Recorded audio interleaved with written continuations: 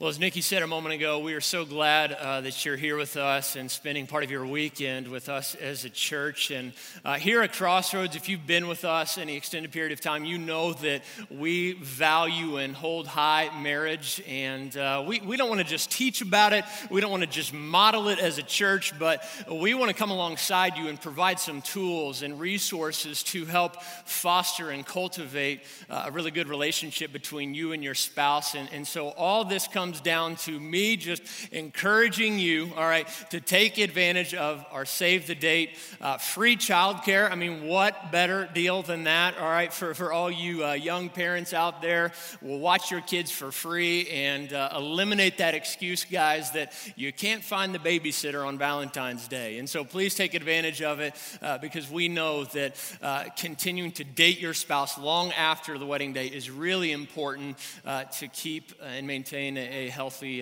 marriage and relationship. I got to tell you, the other night I walked into our kitchen and our 3-year-old daughter, Vera, was sitting on the other side of the counter on top of a bar stool having her bedtime snack. And I couldn't really see what she was doing because she was bent over. I just saw the arch on her back. And every few seconds, she just was giggling to herself. And so she didn't see me walk into the room, but I wondered what she was doing. And so I then walked around the counter, and there before me, she had this large tub of yogurt sitting right in her lap, and she was generously sharing her bedtime snack with our dog, Valley. She was taking her spoon, she was digging out a big clump of yogurt. She would then let Valley have a few licks of it, and then she'd just finish it off herself. And I mean, talk about gross. Apparently she had been doing this for a few minutes. And so I tried to explain to her, you can't really do that. That's really gross and disgusting. But what I didn't tell her was that about an hour before I looked out our back window and out in our yard, Valley, that very same dog, was licking herself. Yeah, thank God for vaccinations, right?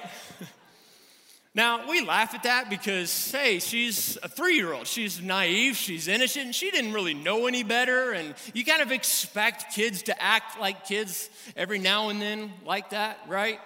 But I want you to imagine that you were to come over to my house, and as you walked into our kitchen, I was sitting on that very same bar stool, and I was doing the same thing. How would you react if you saw me doing that?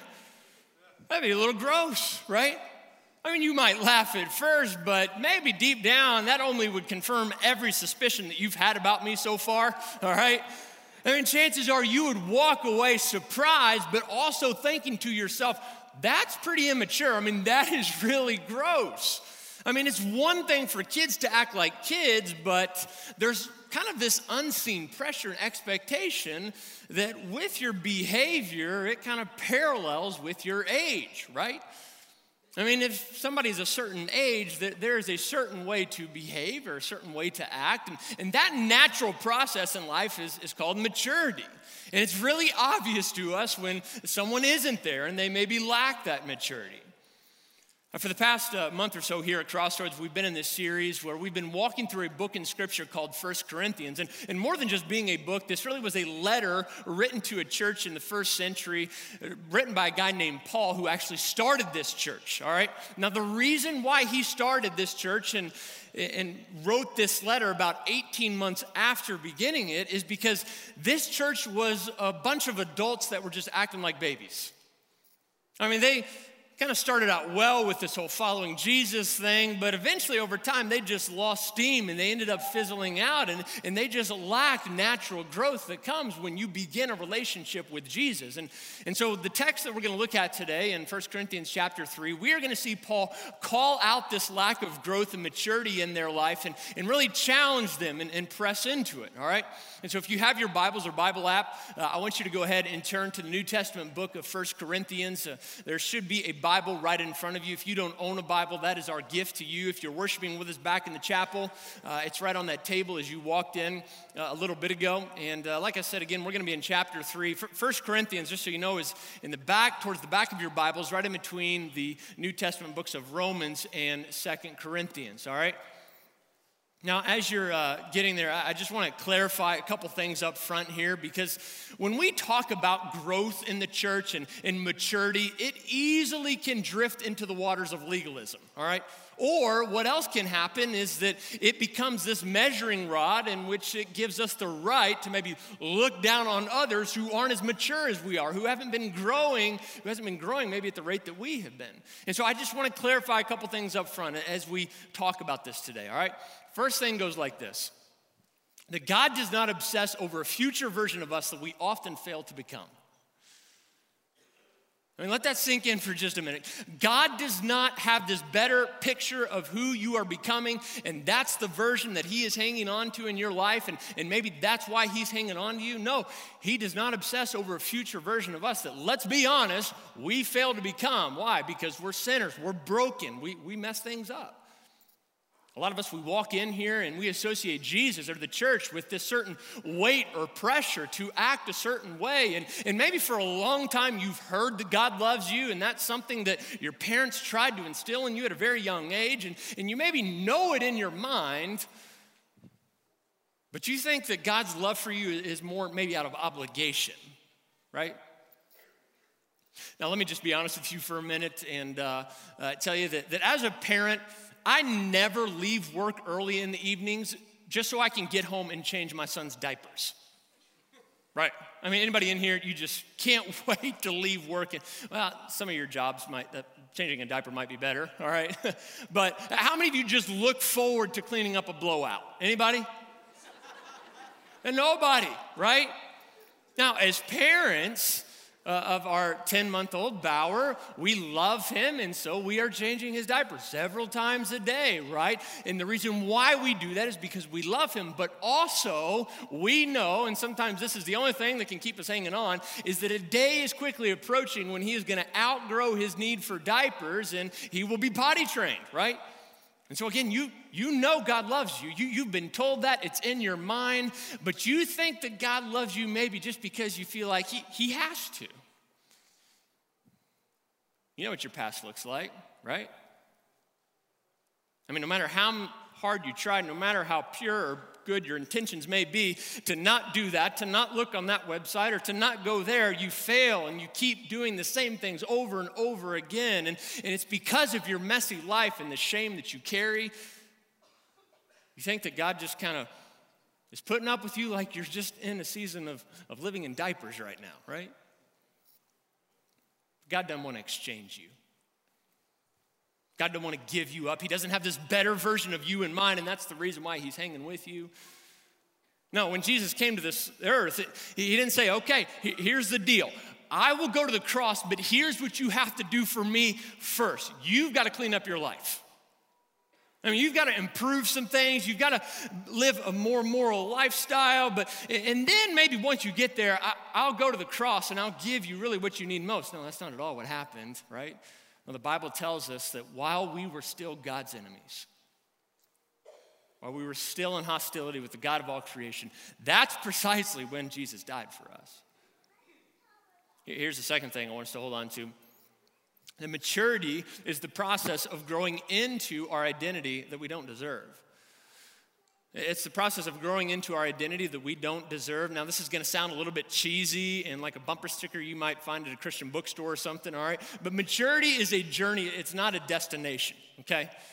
None of us ever really arrive there. The Bible tells us that whenever we begin a relationship with Jesus by believing in him and trusting that what he did on the cross was for us and that we can find freedom, that in that moment an exchange happens. God takes all of the guilt and all of our baggage from the past and he gives us in turn a new name. We have a fresh start, a brand new identity. And in that moment, God tells us that we are then adopted into his family.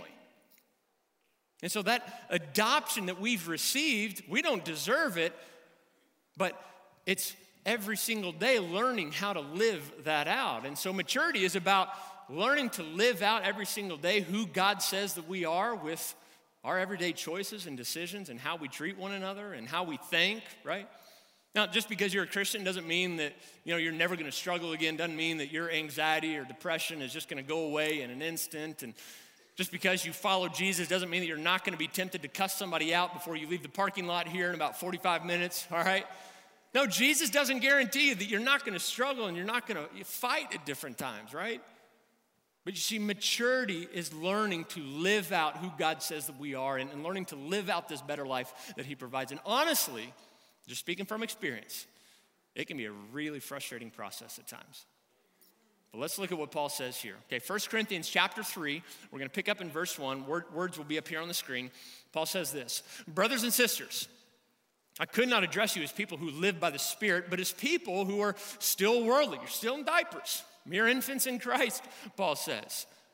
Now, notice how before these Christians are called out for their immaturity, Paul reminds them of their identity yet again. He did it in chapter 1. He does it here in chapter 3, all right? By addressing them as brothers and sisters, he's inadvertently telling them, remember that you've been adopted into God's family, that you are one, that Jesus has brought you in spite of what you don't deserve. Now, they were children of God. The Corinthian believers were children of God, but evidently, they were living like slaves. In other words, you couldn't tell it by the way that they were choosing to live.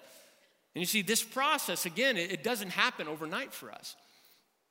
Now, when my wife Savannah and I choose to get invested into a show, rarely do we watch a show on TV when it's being aired in real time. We usually wait until it's uploaded to Netflix. Why is that? Well, because when you're watching it on cable, you have to wait a whole nother week until that next episode comes on. You know what I'm talking about? Whereas Netflix, you don't even have to press a button, and that next episode just pops right up. You know what I'm saying? And so by show of hands, how many of you want to join our Netflix binge support group? All right? That kind of describes our culture a little bit. We want things instantly. We don't like to wait, and we've become very impatient. And in this process of growing and maturing into our identity, it takes a while, and it can be frustrating. And here's the other thing. All of us, we grow at our own rate. We grow at maybe a different rate than the person beside you, in front of you, or behind you. Our oldest, John Ryman, he's now 5 years old, but he first started walking when he was 9 months old. Now, our youngest, Bauer, again, who's 10 months, he's 10 months and he hasn't started walking yet. And so let me ask you this.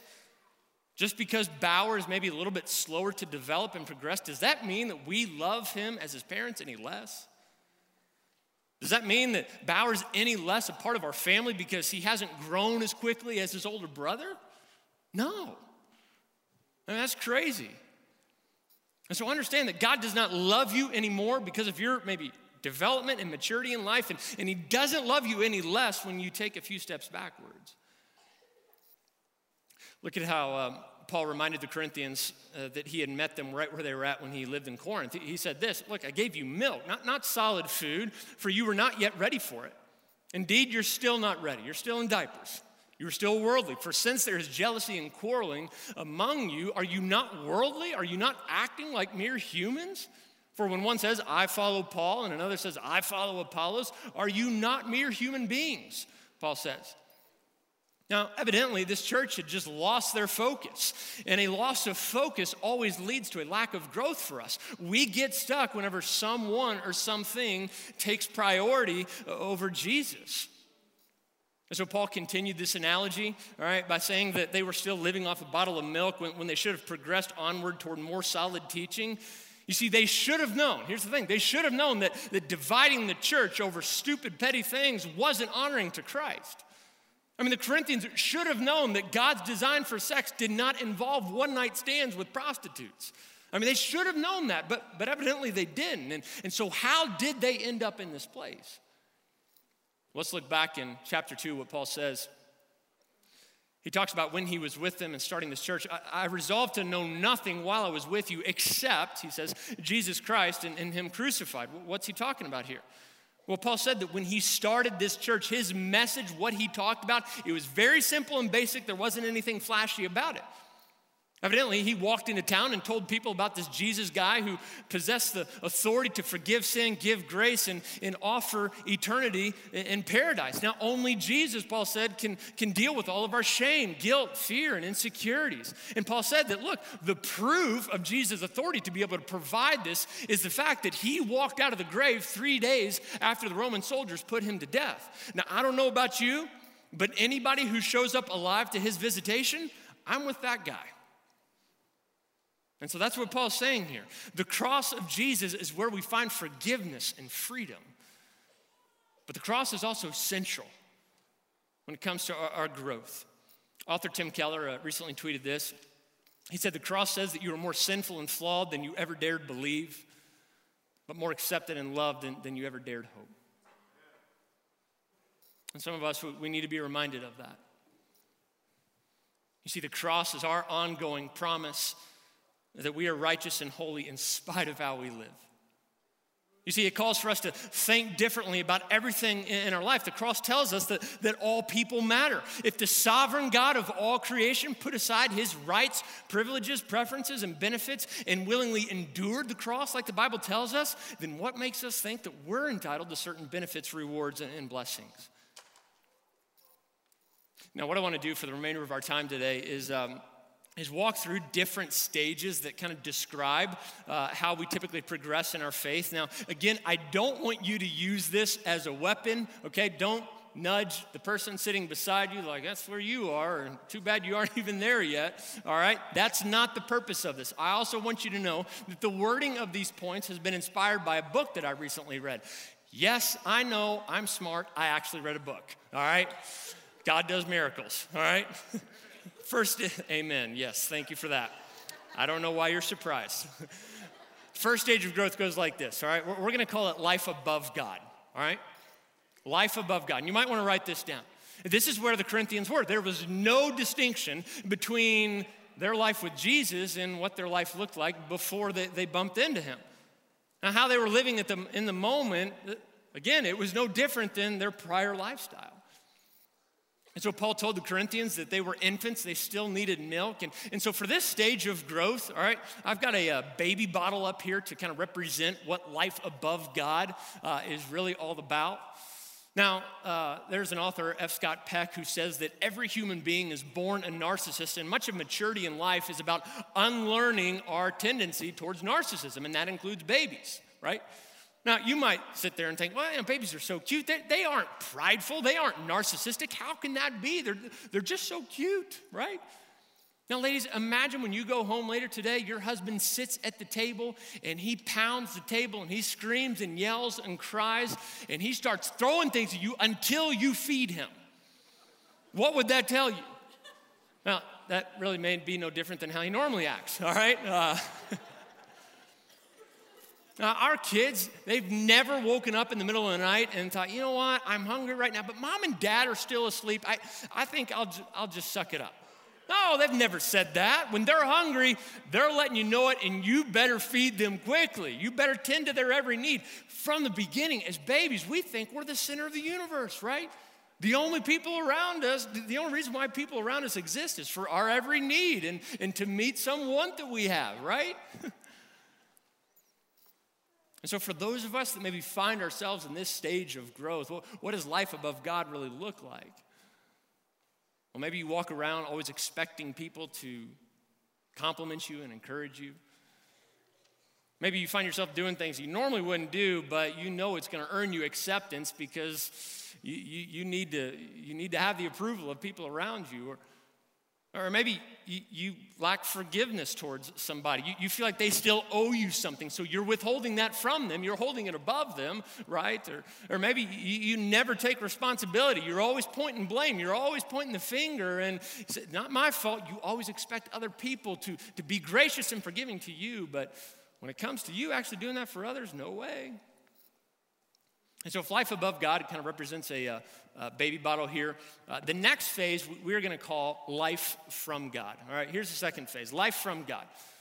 And we're going to use an iPad to describe what this phase looks like for us. And let me explain this. On Wednesday of this past week, I was sick, so I came home from work a little bit early, and as I walked through our front door, our kids were so excited to see me, and they screamed, and they ran up to me. Well, our 5-year-old, our oldest, John Ryman, was especially excited to see me, even though they all knew that I was sick and that I was going right to bed. And so when John Ryman came right before me, he looked up at me with his big eyes, and I said, hey, buddy, how you doing? He didn't even say hi, didn't even say, glad you're home, hope you're feeling it. He said, Daddy, did you bring home your iPad so I can play a game on it? I know, I mean, he didn't care that I was really there. He wasn't excited for me to be. The only reason why he got excited for me to be home is because of what I could provide him, right? Didn't ask me how I was feeling. And you see, some of us, we have connected our life with God for the sole reason of what God can provide us, of what he can give us. We follow Jesus not so much because of who he is, but because of what he can give us.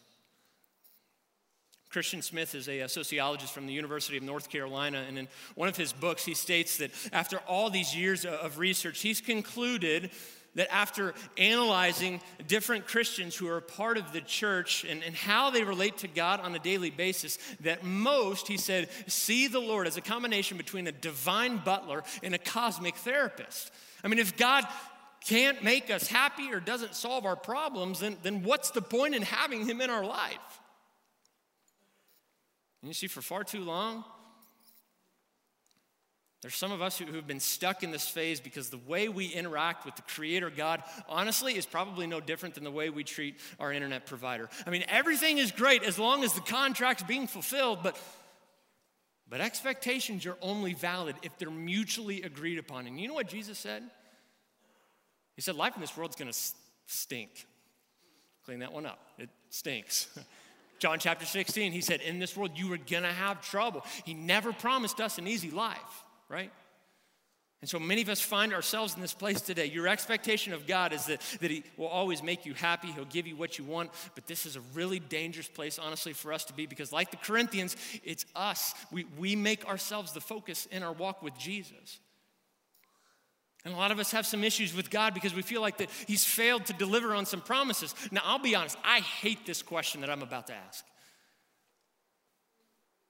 But what if the circumstances that we tend to avoid the most are the things that God uses to grow us? What if the circumstances that we tend to avoid the most are the very things that God chooses to grow us? Season of my life that I felt like God failed me the most was when I was diagnosed with cancer just out of the blue. And I'd been married about 7 months. I was 20 years old. And about a year before being diagnosed, I had made this deal with God that went like this. Okay, God, I'll be a pastor. I really don't want to do this because a lot of pastors are just weird and they don't know how to have fun in life. But if this is what you're asking me to do, then I'll do it. And so you can imagine why being diagnosed with cancer a year later was a little bit of a curveball for me. I was angry. I was frustrated. I had a lot of fear about what the future would hold. Would I even live long enough to celebrate my 1-year anniversary? And I was insecure about what the chemotherapy and the radiation was doing to my body. Now, you see, what the way that I found out I had cancer is kind of a parallel with what Jesus really taught me during that time of my life. One Friday morning, I woke up. I had this back pain, didn't know what to. It had just been there for a long time. And so finally I went into an urgent care center, got it checked out. A doctor said, hey, you've got an abnormal mass. Don't know what's going on here, but you need to have a biopsy done. And a couple days later, that's when I was officially diagnosed with a rare form of lymphoma. Now, here's the thing that I later learned. That pain I had in my back had nothing to do with my cancer.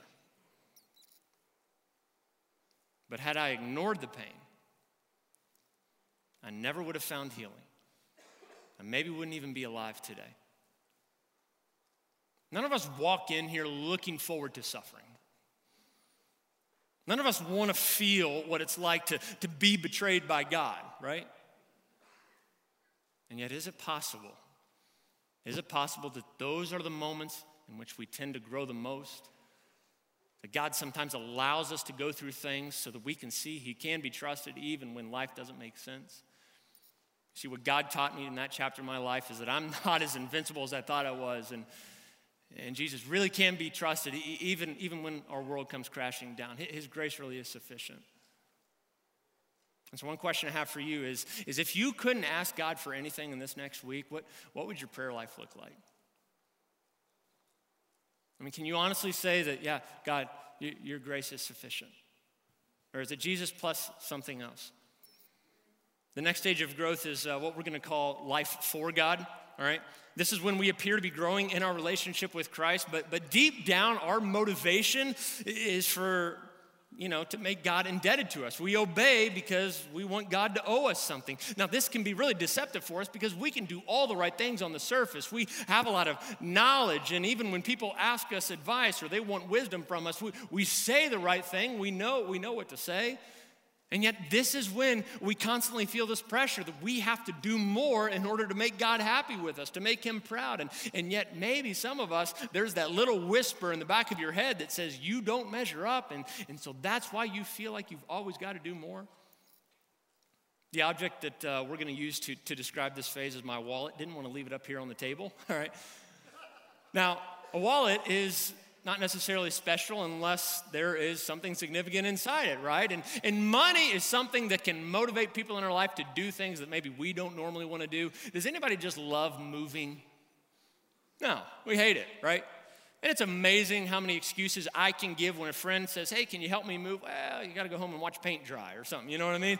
But if money is offered, it's amazing how I can just kind of clear my schedule in order to make that happen, right?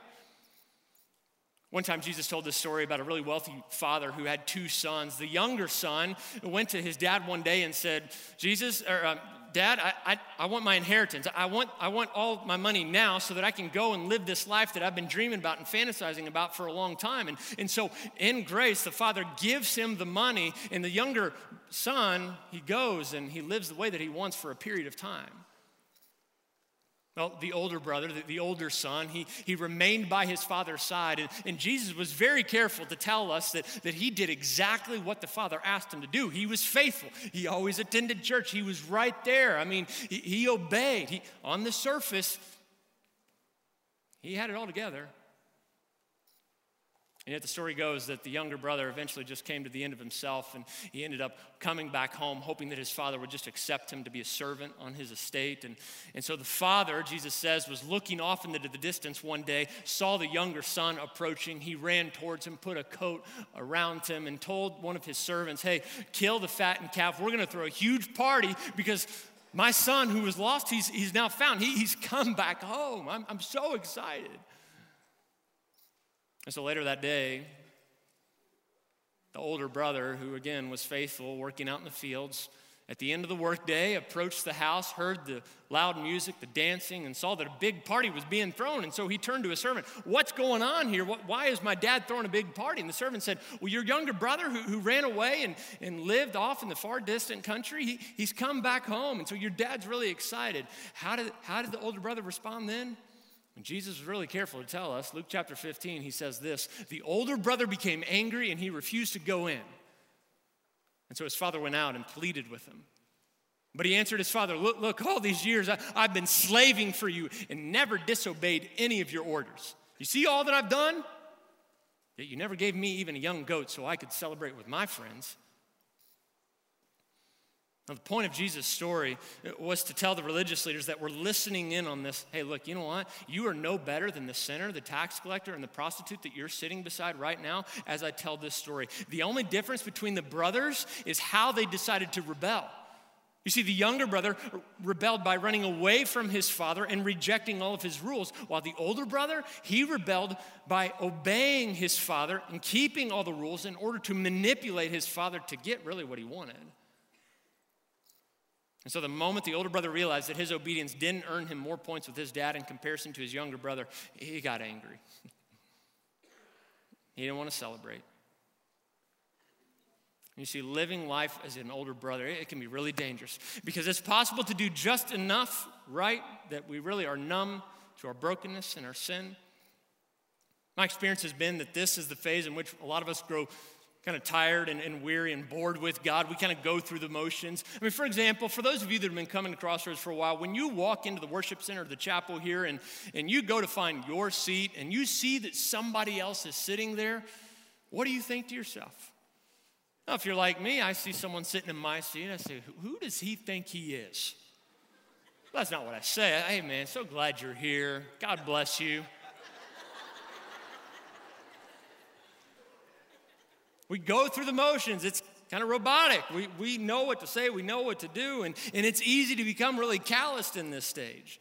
And this is usually when we grow bitter towards people in our life, or again, we withhold forgiveness because we believe somebody owes us something. But in reality, life for God isn't much different than karma. You've trained yourself to believe that the things in your life will go well for you if, and only if, you do more for God. But if maturity is about us living more fully in our identity, then that brings us to our last phase, in which we're going to simply call life with God.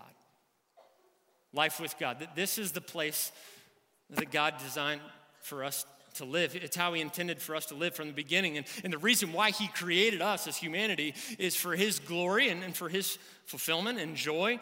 The book of Genesis tells us that our very first parents, Adam and Eve, were with God and walked with him in the Garden of Eden. They had peace with him and they lived in harmony with him. But then one day, the Bible tells us that this serpent, which resembles and represents Satan, approached Eve and told her to eat from the one tree that God said to abstain from. Now, the thing that sealed the deal was when she was promised by the serpent that, you know what, if you eat that piece of fruit, you will be like God. Now, that piece of fruit promised her something that she had been missing. It promised her acceptance. It told her that she would finally feel pretty enough, finally feel beautiful enough, and it said that she would finally be free. But then once she ate it, she immediately realized how she had been betrayed by her choice. Doesn't that sound pretty familiar to a lot of us? Isn't that a lot of our stories? And so while God, in that moment, had to be separated from his creation, his plan the entire time was for Jesus to come back, rescue us, reclaim what we lost, and restore what had been broken. And again, that's precisely what the cross of Jesus did. Through the cross, we can find peace with God again. Later on in 1 Corinthians, Paul gives Jesus a rather interesting title. It seems a little bit weird at first. He says that Jesus is the last Adam. What in the world's that all about? Look at 1 Corinthians 15, verse 45. So it is written, the first man, Adam, our first dad, became a living being. The last Adam, Jesus, a life-giving spirit. Now, basically, Paul says that we can have life today because Jesus died for us. Now, the first Adam, he rebelled, but the last Adam, Jesus, through him, we can find reconciliation. Now, the first Adam, he had a bunch of shame and guilt and insecurities in his life, yet it was the last Adam, Jesus, who absorbed all our guilt, shame, and insecurities and fears for us. The first Adam, our dad, he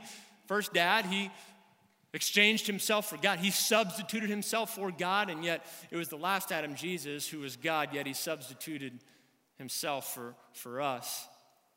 And this is why Paul would go on to write about 216 times in all his letters in Scripture that if you have made the decision to trust Jesus and you've believed in him, then we are in Christ. In other words, all the holiness, righteousness, and redemption that we need is ours. And this isn't because of how great we are or how clean we live our lives, but it's all because of what Jesus has done.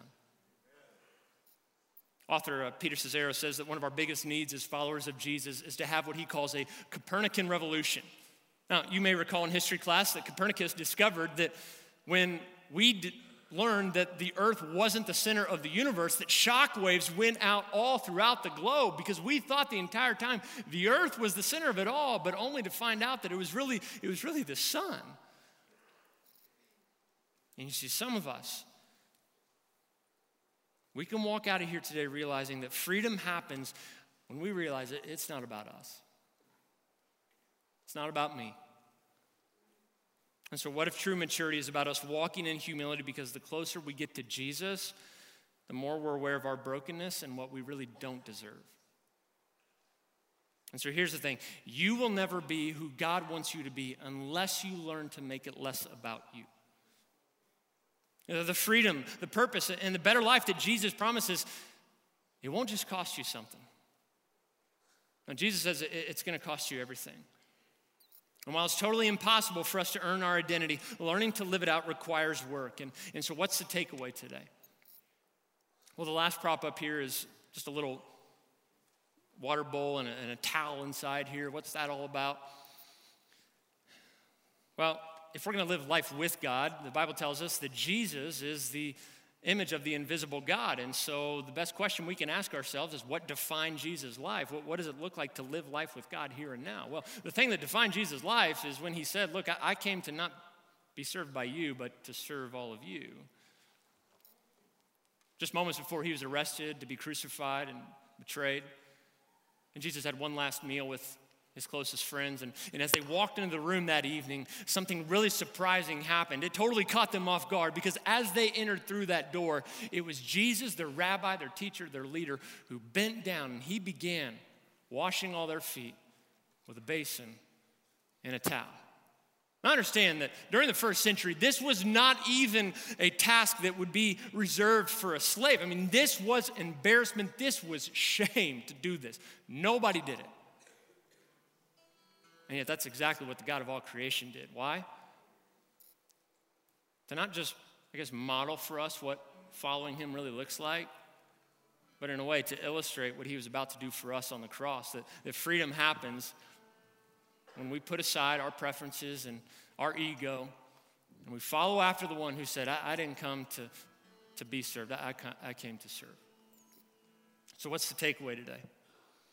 Well, if you're a part of a volunteer team here at Crossroads, we want you to know how glad we are that you're on board, and we appreciate what you do. You give of your time and of your gifts to build up the body of Jesus here at Crossroads, and we just want you to know we love that, and we really appreciate what you are doing.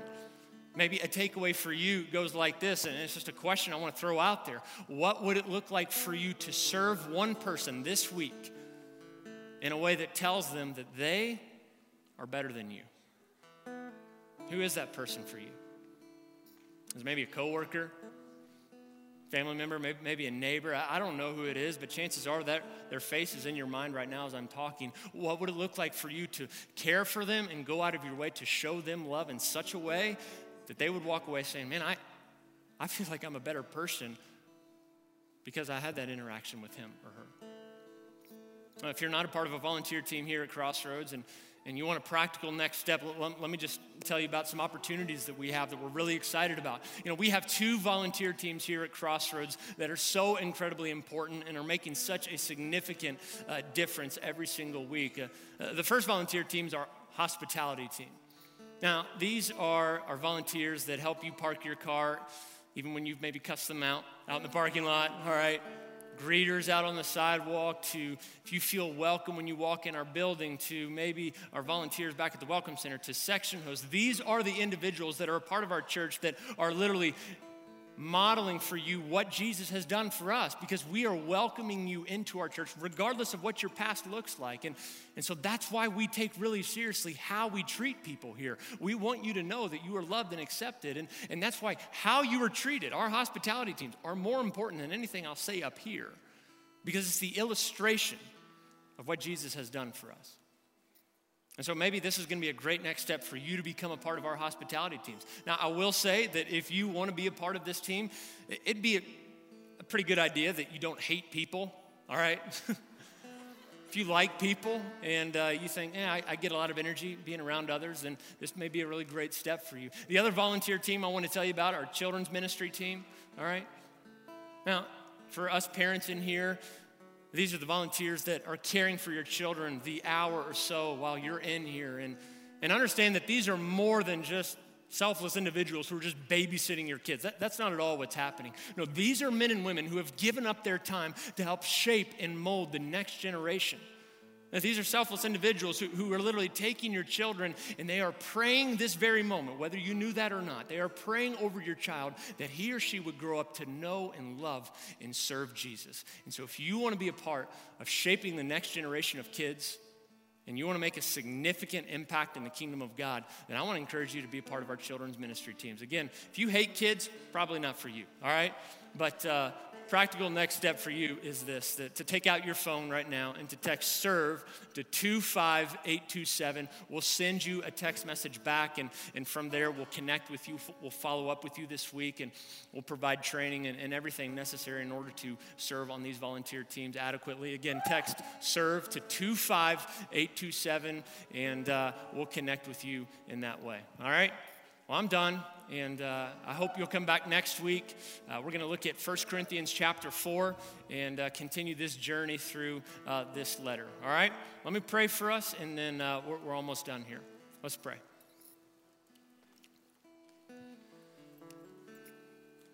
God, I know for a lot of us, when we talk about you not being in love with a better version of us, that you accept us in spite of what we bring to the table, that it sounds great, and we maybe expect to hear that at church, and it looks good on paper, and we've maybe been told that for a long time, but I know a lot of us right now, me included, we struggle to sometimes believe that. God, there are moments where our shame and our past, it speaks at a much louder volume than the truth of your word and who you say that we are. And so God, would you just remind us every moment of every day, because we're really forgetful, that you've come to not be served, but to serve. And our job, once we've joined our life with yours, is to reflect that and to show others that because of you, Jesus, we can empty ourselves out and we're free to elevate others in our life ahead of our own. For it's in the name of Jesus that we pray and gather. Amen.